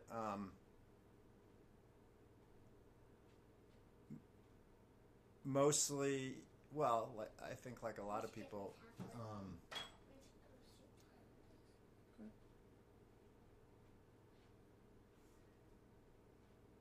Just insecurities around, am I clear on why I'm doing this? Am I actually going to interface with other people that I enjoy interfacing with? Am I going to like their company? Is this going to be fun for me? Are they going to get me and accept me with where I'm at? It's like joining any community. Yeah, absolutely. And knowing that I'm on the, I'm on the older side of things, and I don't know anybody, and that's not my culture, and that's not my, literally, I didn't know anything about grappling or MMA or. Yeah, I didn't have when I walked in the door, either. Like I felt really out of place. At first. Yeah. Luckily, Matt's not everything I would have expected someone to be an MMA fighter to be. Yeah. So I was very surprised. Yeah. It was super important to me that, for me, it's all about, am I having fun and am I learning, right? And am I pushing whatever envelopes that I want to push? And so for me, a big part of that is just, am I enjoying it? And so Matt's demeanor and his approach and how he handled me, and, that was all going to be a huge part of whether or not I would want to continue at Livewire. Maybe I'd go somewhere else, but I wanted to know that I like this guy. He gets me. He's adapting his style so that it works for me. We're in alignment, and then the rest can go from there. Yeah, you just mesh. He was great. Yeah, yeah. He was. So with Proving Grounds, did you focus on any forms of technique, or were you just like, let's see what happens and prepare to respond? I've done both. So. Yeah, that's a great question. Well, I'm a beginner, right? Mm-hmm. So, and when we grappled during classes, and I would be up against purple belts or whatever, Matt would often say to me, he'd say, okay, Drew, you just focus on survival, right? And focus on not being tense, and focus on fluidity, and if something's not working, don't get stuck, go to something else. So my goal in Proving Grounds was to be as smart as I could be about it, and if I had the wherewithal in the moment to actually think about what I was doing out there with the other guy. But at the same time, if it got so that I wasn't at that, if it was just a brawl and I wasn't able to think technique, just do the best you can do, right? Just survive. Yeah, exactly. So I went out there hoping for the former, and experiencing the latter. I had 4 matches, all pretty much one right after the other, and the first 2 I was able to be a little bit more scientific and technical about it, and by the time this last 2 came around, I was exhausted, and it was just get out there and do the best you can, and my brain was not. It was not technical at that point. Yeah, it's like, did you experience in that time where you're trying to tell yourself, do this move or do this, and your body won't respond? Yeah, I was so tired. And, my last 2 matches, those guys tapped me out. I think the last one, the guy tapped me out within a minute of getting out there, Oh, really? Oh, yeah, it was fast. It was really fast. Especially with that no-gi, too. Man, yeah. It was incredible. And no gi is very aggressive. Yeah. I like it. Oh, I love it. Yeah. I love it. I thought it was a blast. Mhm. I had a blast. Yeah. The thing I was most anxious about was all you guys hanging around waiting for me. I mean, you were all, that's a long day. You know, you're all there. You've all competed. You're done.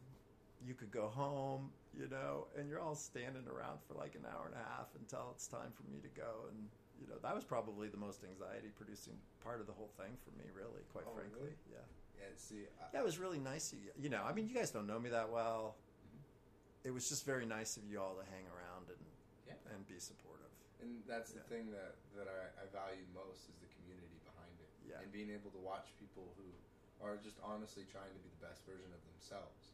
And yeah, I think we all admire that and see that within our own selves, because I even, you know, was talking to Jack about that as well. Yeah.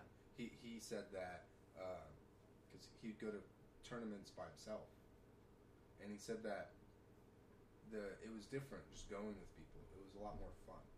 Yeah. And I'm like, yeah, that sense of going back to that sense of community. Like this is one of the places. This and trail running is where I experience a sense of community outside of my family. Yeah. But even sometimes stronger than my family because of like you know what you go through essentially, Right. and that shared struggle. Yeah. And yeah, and it was great watching you kind of put it all out there and watching you have expectations and then frustration because like Yeah. I'm just right there, and Yeah. when I'm right there, I feel alone. And it's always nice to be reassured that everyone experiences that on some level. Oh, yeah. And, Yeah, I was definitely frustrated. You know, I mean, my whole goal was just to have fun and enjoy it. But, you know, so the first two meets, I had that sensation. Then the last two matches, in that moment, I was really disappointed. You know, it's like, wow, I got tapped out really fast and I'm exhausted. And, you know, I was bummed. But it was only for a few minutes, and, you know, Matt helped me walk through it, and then by the time I got in the car, I was good to go, you know. But it's, you just go through all of these different levels of emotions and thinkings, and that's why I like it. Yeah, that's why I like it too. Yeah, it's really great. Do you have any kind of takeaways from that tournament that would be useful in your overall life or in your next tournament?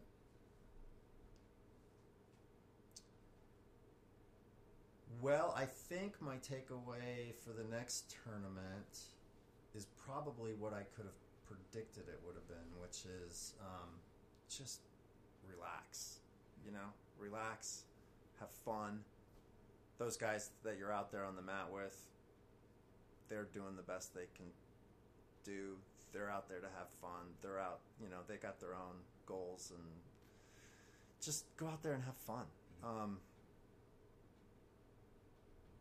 So I think you know, I'm just trying to get as smart and technical as I can, you know, in the practices and the lessons and the classes. And I'm excited to try it again. You know, just be out there and do gi, no gi. I like no gi a lot. I probably like it better than gi, but I'll probably do both. I don't know. I'm right there with you. I like I like grappling and competition and no gi. Yeah. But I like the instruction and system of Right. gi.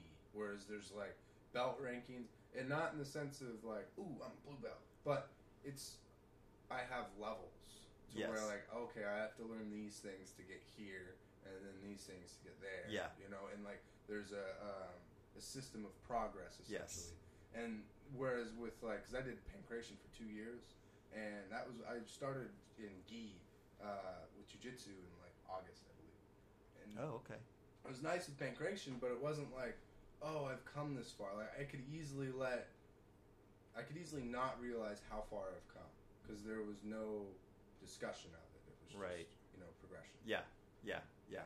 It seems like there is more structure around the gi scenario. You know, you do have the belts, and there's a lot of technique that just revolves around the actual gi.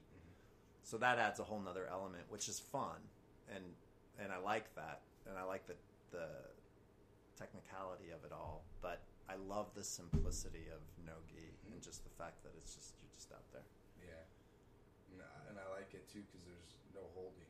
Like Yeah. everything is Right. it's quick. You don't just sit Yeah. there and wait. Exactly. And it makes it to where it's a lot more playful for Yeah. you, I suppose. Yeah. And then That's a good way to look at it. yeah. Not sure I would have used that word, but I think you're right. Yeah. It is playful. Yeah.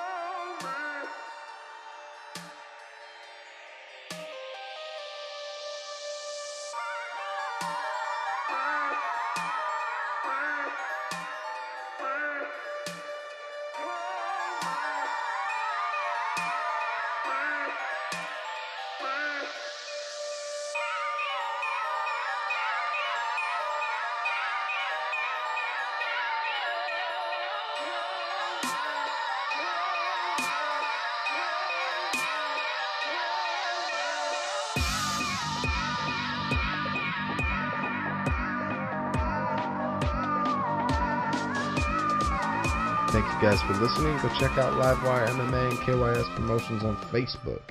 You guys have a wonderful week as you prepare for spring. I know one thing. That snow line's going to start receding. And the mountains will be calling. I'll be going up into the backcountry. Oh, yeah. Right now, it's kind of focusing on outdoors enthusiasts. I've got a little bit of wanderlust going on because of all this cabin fever from this wintry Pacific Northwest stuff. However, I'm learning to embrace the cold and recreate in the wintertime. But I'll get there. Go find yourselves a community and enjoy yourselves. Until next time.